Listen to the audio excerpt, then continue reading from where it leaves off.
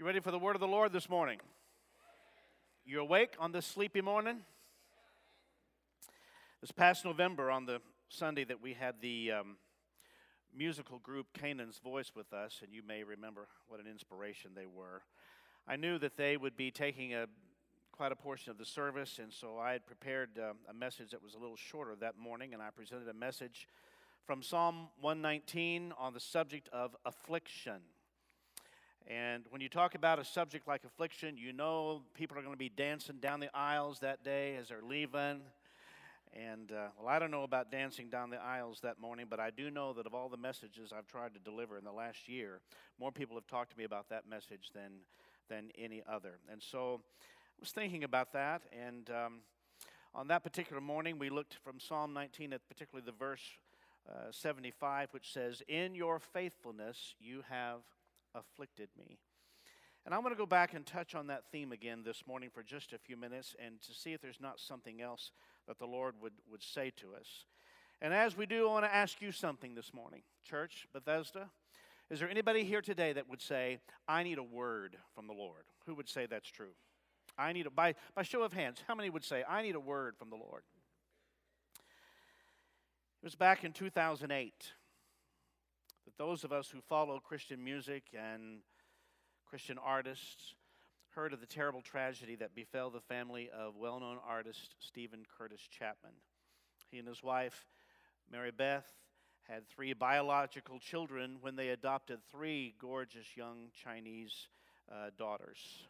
The youngest of those daughters was 5-year-old Maria Sue, who saw her 17-year-old brother, Will, driving home. He was driving in the SUV. He was coming home for the day. Somehow, she ran into the path of that SUV he was driving as he pulled into the driveway. The report says that she was running quickly toward him because she so adored her brother. He was particularly known to be so great with those 3 young adopted daughters from China, and they loved him dearly, and she was so excited to see him coming home, but he could not see her.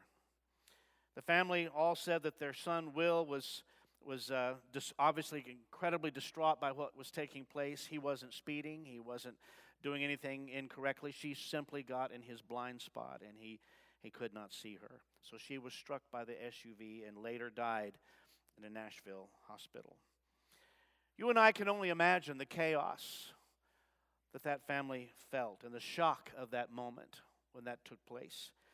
But those of us who know the story know that right in the midst of that horrific moment, something happened that is quite extraordinary. As Stephen Curtis Chapman was speaking some months later about the accident that had taken place in their own front yard, as they were frantically rushing little Maria Sue off to the hospital, Stephen Curtis said something to his son that he didn't even remember saying. In fact, he had to be reminded by his brother or told by his brother that he had even said this. Stephen's brother told him that when he got in the car, when Stephen Curtis got in the car and he had little Maria Sue in his arms and they were rushing off to the hospital, something in him at that moment, an instinct of some kind, caused him to roll down the window of the car and to look at his son Will, who had just run over his little sister. And Stephen Curtis said these words to his son. He said this. He said, "Will Franklin, I just want you to remember this, that your dad loves you very much." With his little girl dying in his arms, something in him knows that his son is going to be facing this battle for the rest of his life. But this father had enough wherewithal to roll down the window and say, just remember, no matter what happens, you're my son, and I love you very much. Now I ask you, where could that come from except God himself? Where else could that come from? And Stephen Curtis Chapman said later, he said, on that day, my biggest concern was that I didn't want to lose 2 children.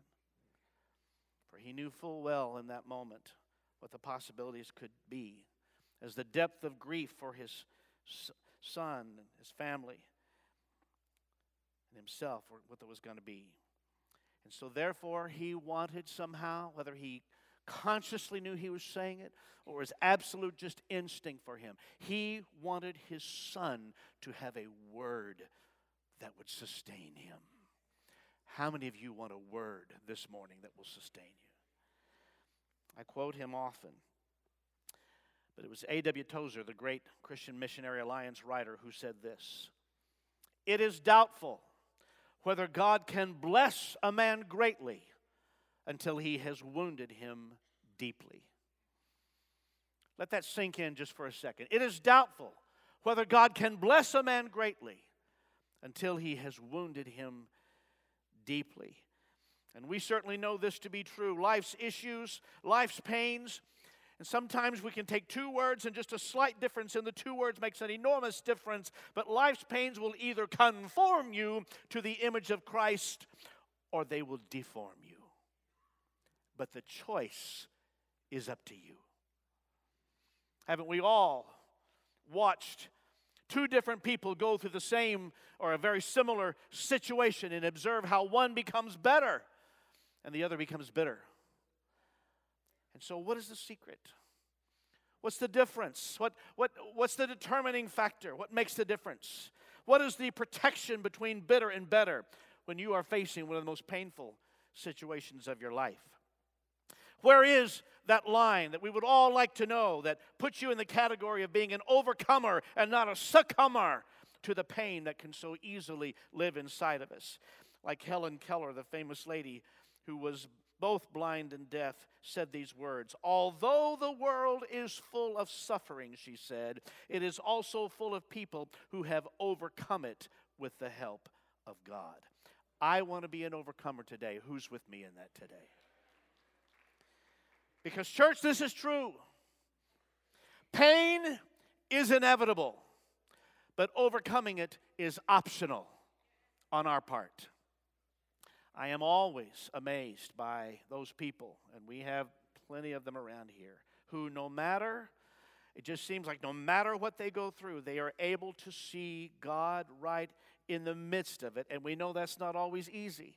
Don't you love being around people who can say, it can be the worst possible thing happening to any of us, but somehow they are able to see God right in the midst of it. They can see the positive in everything. I had no finer example of that in my own life than my dear mother-in-law, Jerry Lou Niswanger. We call her mother-in-law. Des taught us that because it's love that binds us together in law, not law. Can I get an amen? She was... Jerry Lou could see the best in everybody. The rest of the family could be saying, "Jerry, he is a dirty, rotten scoundrel." And she would say, "Oh, but he has such a big heart." And we'd say, "Heart? The man doesn't have a heart." "What do you mean, Jerry?" She could see the best in everyone. And I would always come away amazed, having been with her, saying, "Lord, I want to be more like that. I want to be able to see the absolute best in everyone, the best in everything. Let my eyes see the positive thing that's taking place." And it was particularly stunning if you knew her background. She had a horrific childhood, a wretched upbringing. She had the ability to see the best in everyone. She was very much like the little boy who wanted to be a baseball player, and he was going to have a positive attitude about it. He wanted it so bad that he put on his little uniform, he put on his Texas Ranger hat. He went outside, he threw the ball up in the air, he swung at it and missed it by a mile, and he said, "I'm going to be the greatest hitter in the world." And so he picked the ball up again, he threw it up in the air, he took a swing at it, he missed it by a mile. He says, "Strike two, I'm going to be the greatest hitter in the world." One more time, he picks up the ball, throws it up in the air, swings and misses. He says, "Strike three, I'm the greatest pitcher in the world." I struck him out.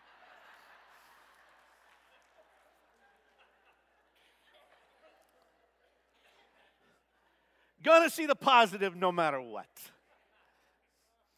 There are just some people who are able to face painful, difficult, challenging situations, but they are able to see their way through to the positive. And it would behoove all of us, church, to remember in everything we go through, there is a message from God in it. You may think you're out there on your own. You may think this is just happening in everything listen, God has His eye on you today, church. In everything you go through, there is a message from God in it. We've heard it said all kinds of cute ways. God can turn a mess into a message. He can turn a test into a testimony and a trial into a triumph.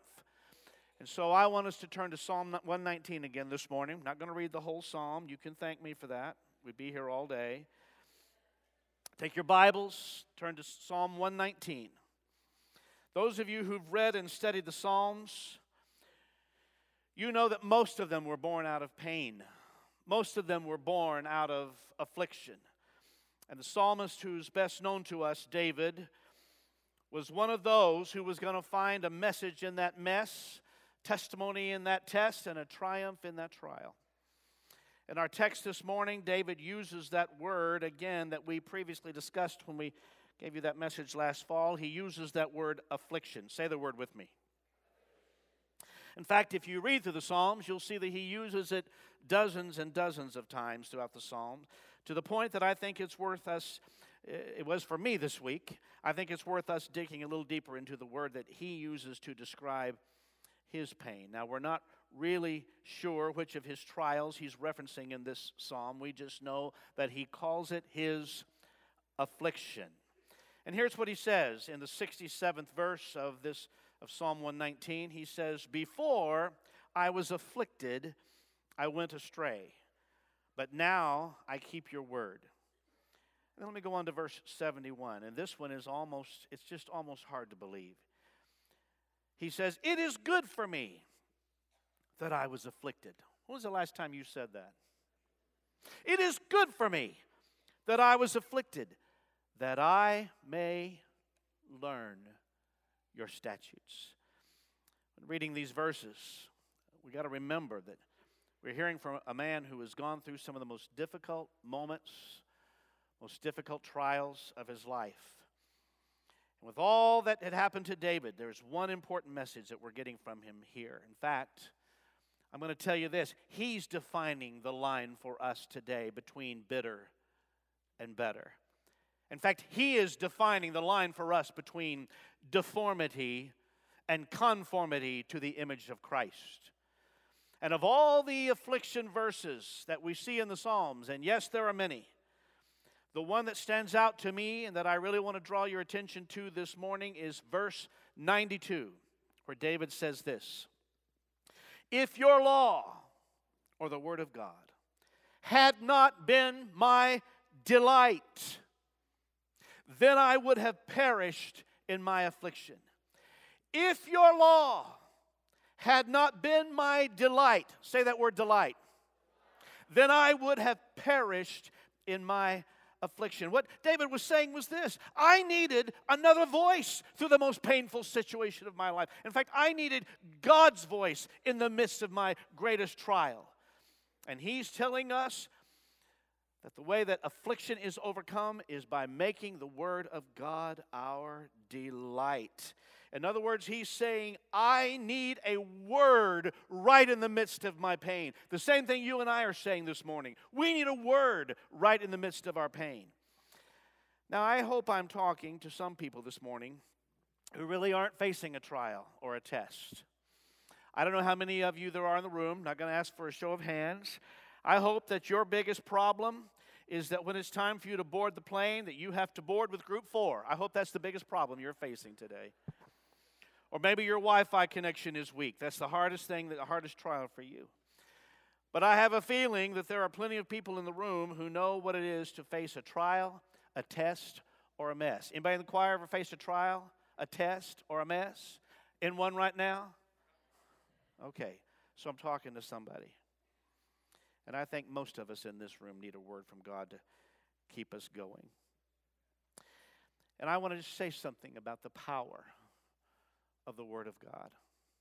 It's not just a phrase we throw around in church on Sunday. I think we need to be reminded of the significance of the power and the magnitude of a word from God. The significance of that which happens when God simply speaks a word.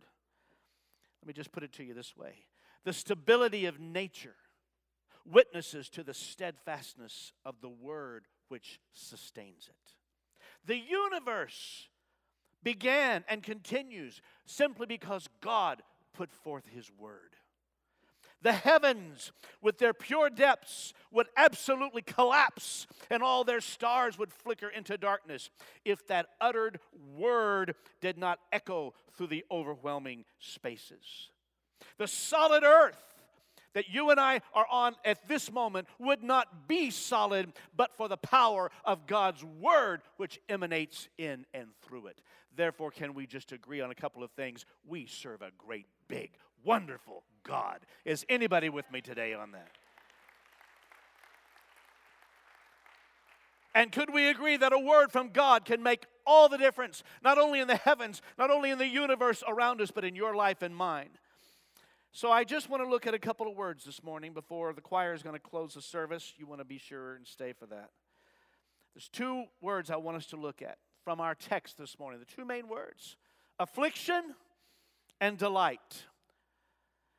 Affliction and delight. Because David says, I delight in your word.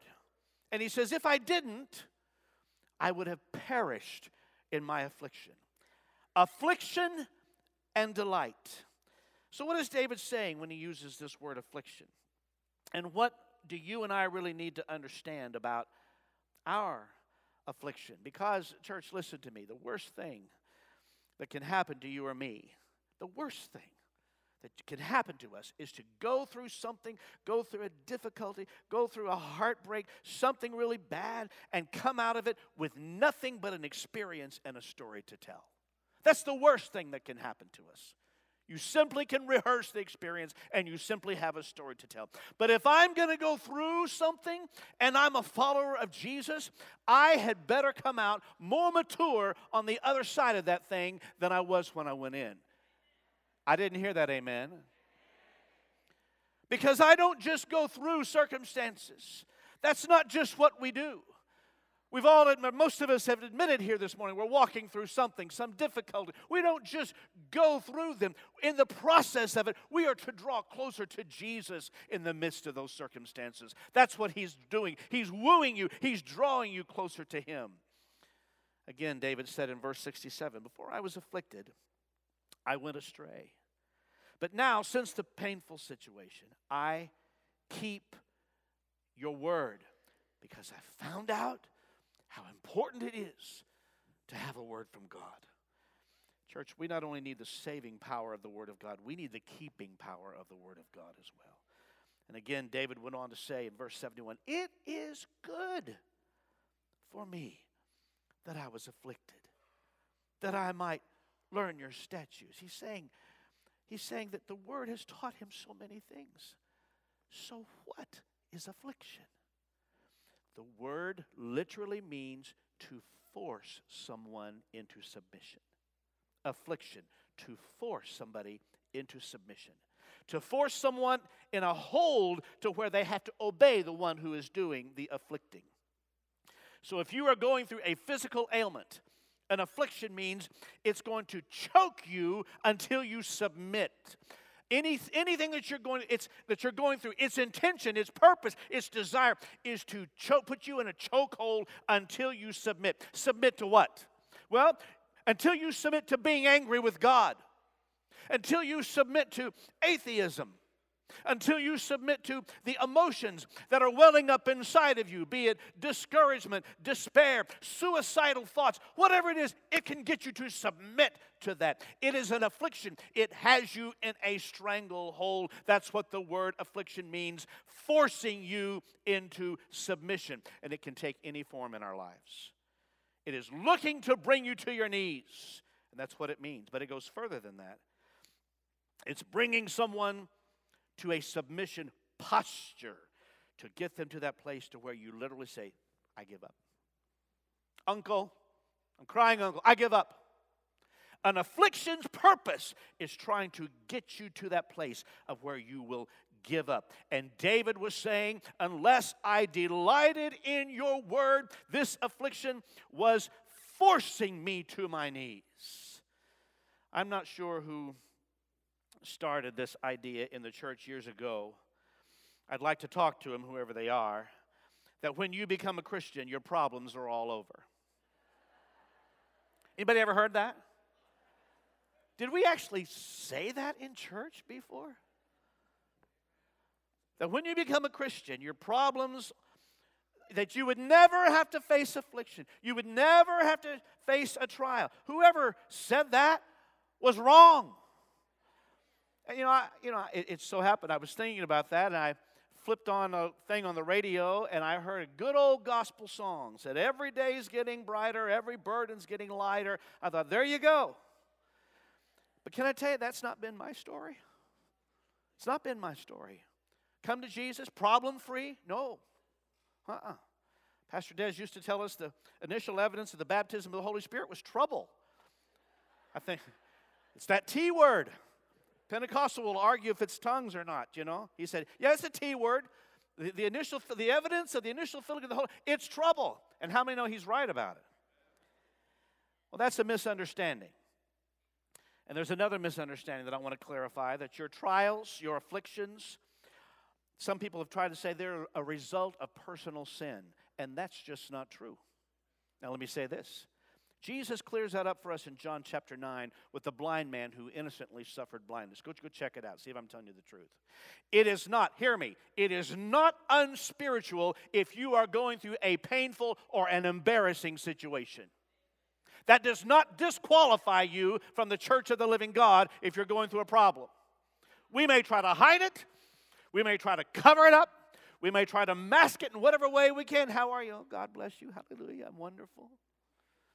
It is not unspiritual if you are going through a difficulty. Now, hear me. There is disobedience that can cause pain. I'm not negating that. But simply because you and I live in a fallen world, we are going to go through junk. We are going to go through painful situations. We are going to face affliction. And although you and I may misunderstand or misinterpret the intent, it still remains that good stuff can come as a result of the shaking that God does in your life. I knew I'd get a rousing response from that. You may not want to realize it or admit it, but it's true for me, and it's true for you. Every once in a while, we need a good shaking. And have you noticed it happens about the time you were just starting to settle in and get comfortable? Have you noticed? In your walk with Jesus, about the time you think, okay, I got this. We're doing good. Here comes a big old shaking that's going to take place. How many of you have ever had the doctor prescribe for you a liquid medication that when you picked it up from the pharmacist, you noticed the instructions said, shake well before using? Yeah? Well, I think God does the same thing by basically saying, before I can use you, before you can be effective for the sake of my kingdom, I must shake you well. So if you're being shaken this morning, and some of you are, do not despair. That's just an indication. It's shake well before using. He's getting ready to use you and pour you out somewhere on something or somebody or some situation to accomplish the good thing that he needs to have done for the glory of the name of Jesus. Now listen to me, church. If you go through painful situations, it's not an option. It's not an if. It's how you go through them that is optional. Pain is inevitable. Misery is optional. Pain is inevitable. Misery is optional. So when you become aware that he is shaking your world, what is that shaking turning you into is the most important thing. You may be going through, I'm going to take just a few seconds here to say this, particularly to young people, young adults, something called spiritual brokenness.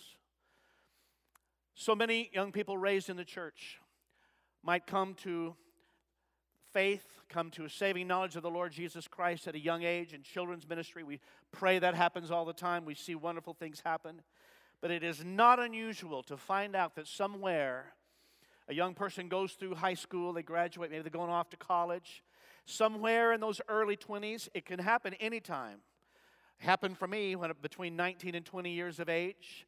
That there comes this point that everything you are, everything you thought you were, every hope that you had, everything you thought was part of your being literally gets smashed to pieces. I had that happen to me. I've been there, done that, and I got the t-shirt. It was an absolute crushing moment for me. I understand I was raised in the church. I was a musician. My dad was the pastor. There was a place for my music gift all through my life. I started directing choirs when I was 12 years old. There was a place for me in the church.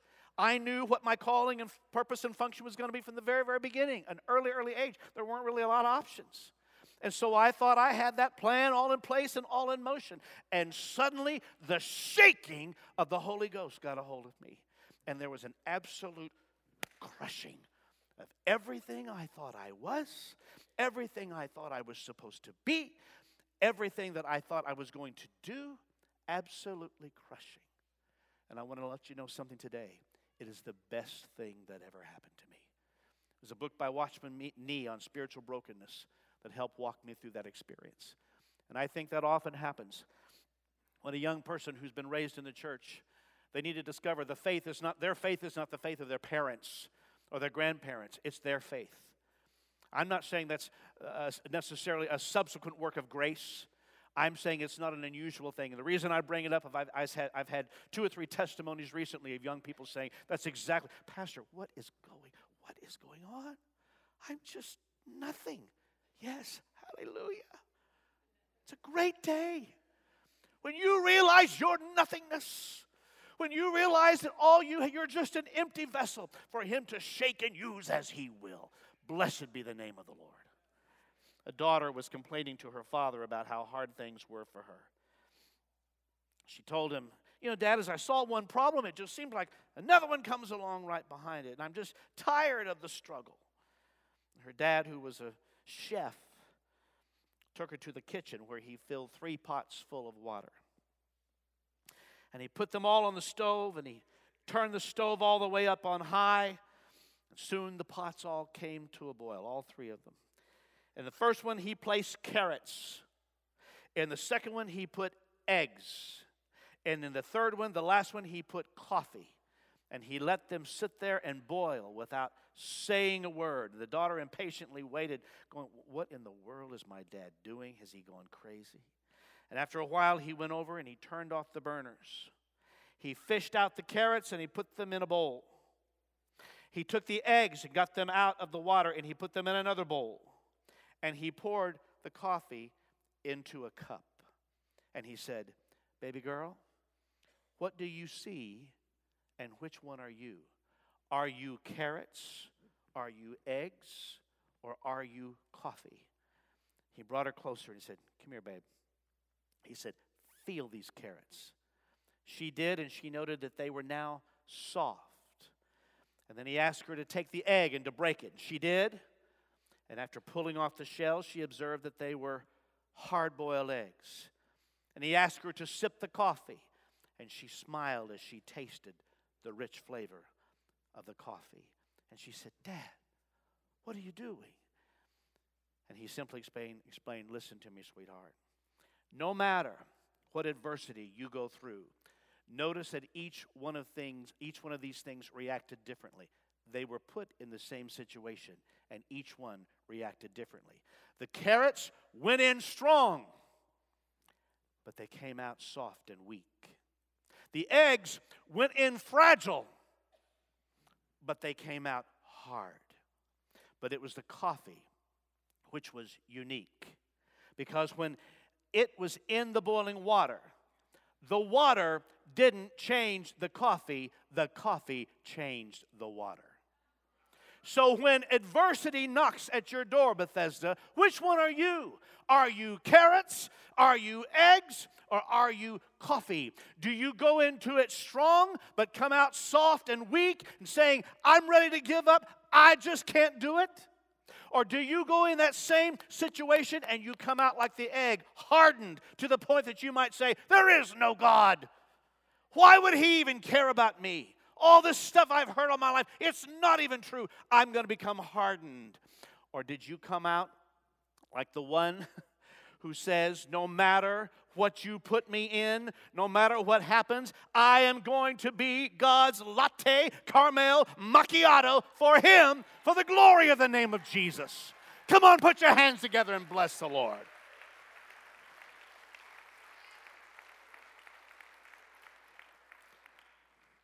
Because, dear one, no matter what God puts you through, He can take you through those things.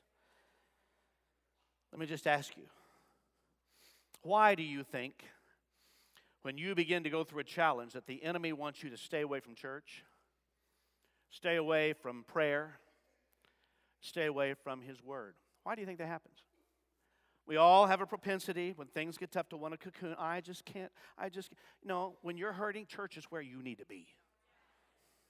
When things are difficult and you have that urge to cocoon, you need to counteract that and say, no, by faith, I know what my instinct says, but I know what my spiritual instinct says. I need to be with the people of God. I need to be at a prayer service. I need to be in the Word of God.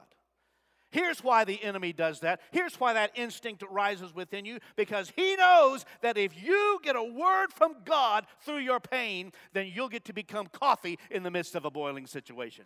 That's what he knows. If he can keep you from church, hearing the Word, if he can keep you from prayer, hearing from God, and keep you from the Word of God when He wants to talk to you, then He knows He has you right where He wants you, and that's teetering between carrots and eggs, carrots and eggs, carrots and eggs. It's exactly where He wants you. But if you step into a word from God right in the midst of your affliction, He says, then you become a viable force for Him to do something with. And I just say this, and I'd love to hear somebody agree with me today. Lord, give me a word. Anybody agree with me today? Lord, give me a word. I'm going to wind up here sometime this morning, I promise. The only way, David said this. He says, the only way I survived, the other word we're going to look at, was to delight in the Word of God. Delight. Say that word again. Now, delight's an interesting word. Affliction is that which forces you into a mode of submission. I thought delight was this soft, pretty, maybe even feminine word meaning, oh, awesome, joyful, great, delightful, And I've learned that that's not what David is saying here. I've learned there's a root to this Hebrew word delight when he says this in our text that we read. I've learned that it's a strange word, at least it's not one that I would have assumed based upon how you and I use the word delight. Because when you dig into the word, you learn that that word delight, it actually means a gate. A gate, yeah. It means the gates of the city. It means it's the protection to keep invaders out and to keep in what's supposed to stay in. Delight. Say that word again with me.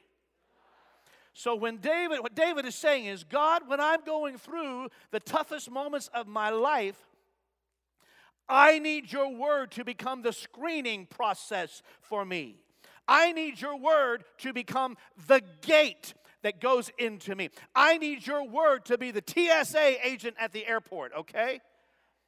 Before any thought comes in, it has to be scanned through your word to be sure that that thought or that feeling is allowed to stay in me. It's not going to be given permission to take up residence within me if it has not been scanned through the gate of delight. Before any thought comes in, that's what has to happen. What he was saying was this: your word has become the gate. The gatekeeper, if you will, of my life.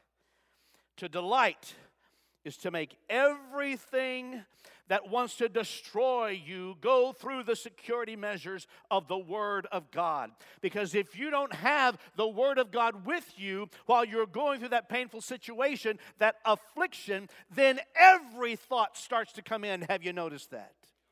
I don't know about you. I can have some pretty crazy thoughts. Really crazy thoughts. And at that point, you start to give credence, you start to give value, you start to give significance to every thought that begins to come to your mind. Maybe God doesn't love me. Maybe there is no God. You know, my parents were divorced. My grandparents were divorced. Therefore, I must be destined to divorce as well. Every thought starts coming in if it's not come through the gate of delight. And none of those thoughts have been put through the TSA of the Word of God. They have not been scanned to see if they are appropriate to stay in you. Maybe I'm under a curse. Maybe my grandmother was an alcoholic. My great-grandmother was an alcoholic, so it must be I'm just destined to be an alcoholic. And if the Word of God is not there, then you start believing everything. But the Word of God, church, will test those crazy, renegade, independent thoughts that want to take you down. Thoughts like, am I cursed? Am I under this? Am I under that? Is it a family thing that can't possibly break? Let me just tell you something. When you became a Christian, Jesus became your curse. What does that mean? Paul tells us this in Galatians 3. Christ has redeemed us from the curse of the law. Hallelujah! Having become curse for us, for it is written, cursed is everyone who hangs upon a tree. Jesus became your sacrifice. Jesus became your deliverer. Well, maybe I'm just born this way. Well, guess what? Maybe you were born that way. But sweetheart, you've been born again. By the power of the Word of the living God. Since you've been born again, Jesus is removing the junk from the first birth, which is why He tells you that you need a second birth in your life. That's why He tells us to run everything through the delight gate. I delight in your law. The gate of the Word of God. Many of us here will remember the tennis star Arthur Ashe when he was diagnosed with AIDS from a blood transfusion during a heart surgery. This man inspired and encouraged so many people by his exemplary behavior on and off the tennis court. Listen to his testimony. Arthur Ashe could have become embittered and self-pitying in the face of the disease, but he maintained a gracious attitude, which he explained like this. He said, if I ask, why me? And he admitted that that was the thought that was trying to come through the gate. If I ask why me, why did this happen to me? Why me about AIDS? Why me about this trouble? I didn't do anything to bring this on.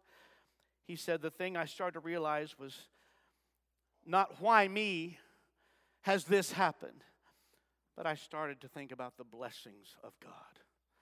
I started to say, why me? God, why are you blessing me so much? Why have you done all these things, these great things in my life? And who am I to have one bad thing happen to me and think that gives me some right to become angry with you, God?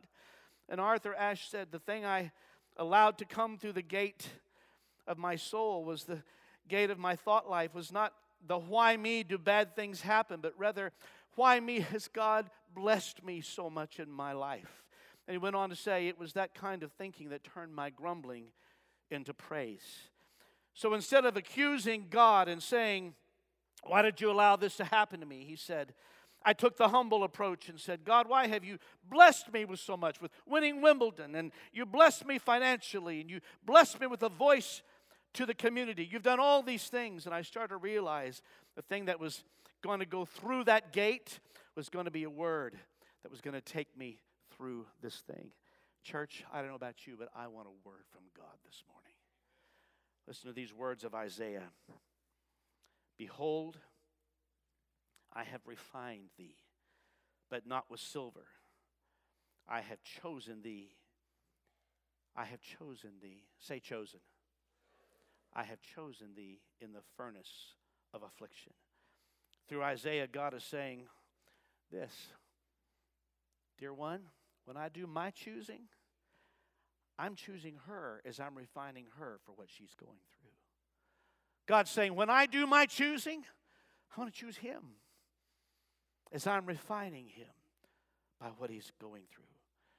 No matter what you're going through, God is telling you this morning, he's going to be using you, placing his hand upon you, and choosing you out of that process of refining. How many of you have ever heard these words?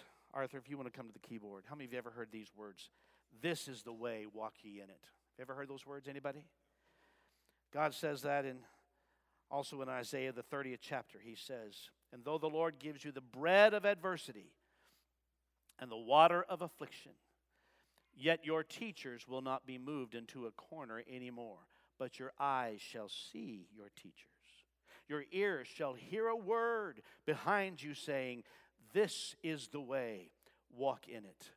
Whenever you turn to the right hand or whenever you turn to the left." He uses the phrase bread of adversity, which means, what does that mean? It means a narrow spot. You can't turn around. You feel like everything's closing in on you. And the water of affliction means the squeezing, the crushing. And Isaiah says, you may be in this difficult moment where you feel like you're being squeezed and you're being pressured. And God says this. Listen to me. Listen.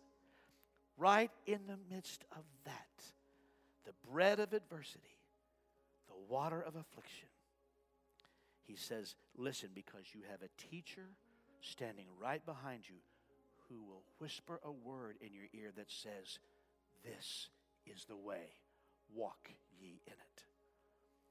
The Lord God Almighty, the sovereign of the universe, the one who spoke in worlds came into existence.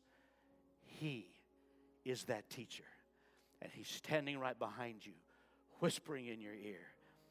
And he's ready to speak to you this morning, turning your mess into a message, your test into a testimony, and your trial into triumph for the glory of the name of Jesus. Bow your heads with me for just a moment.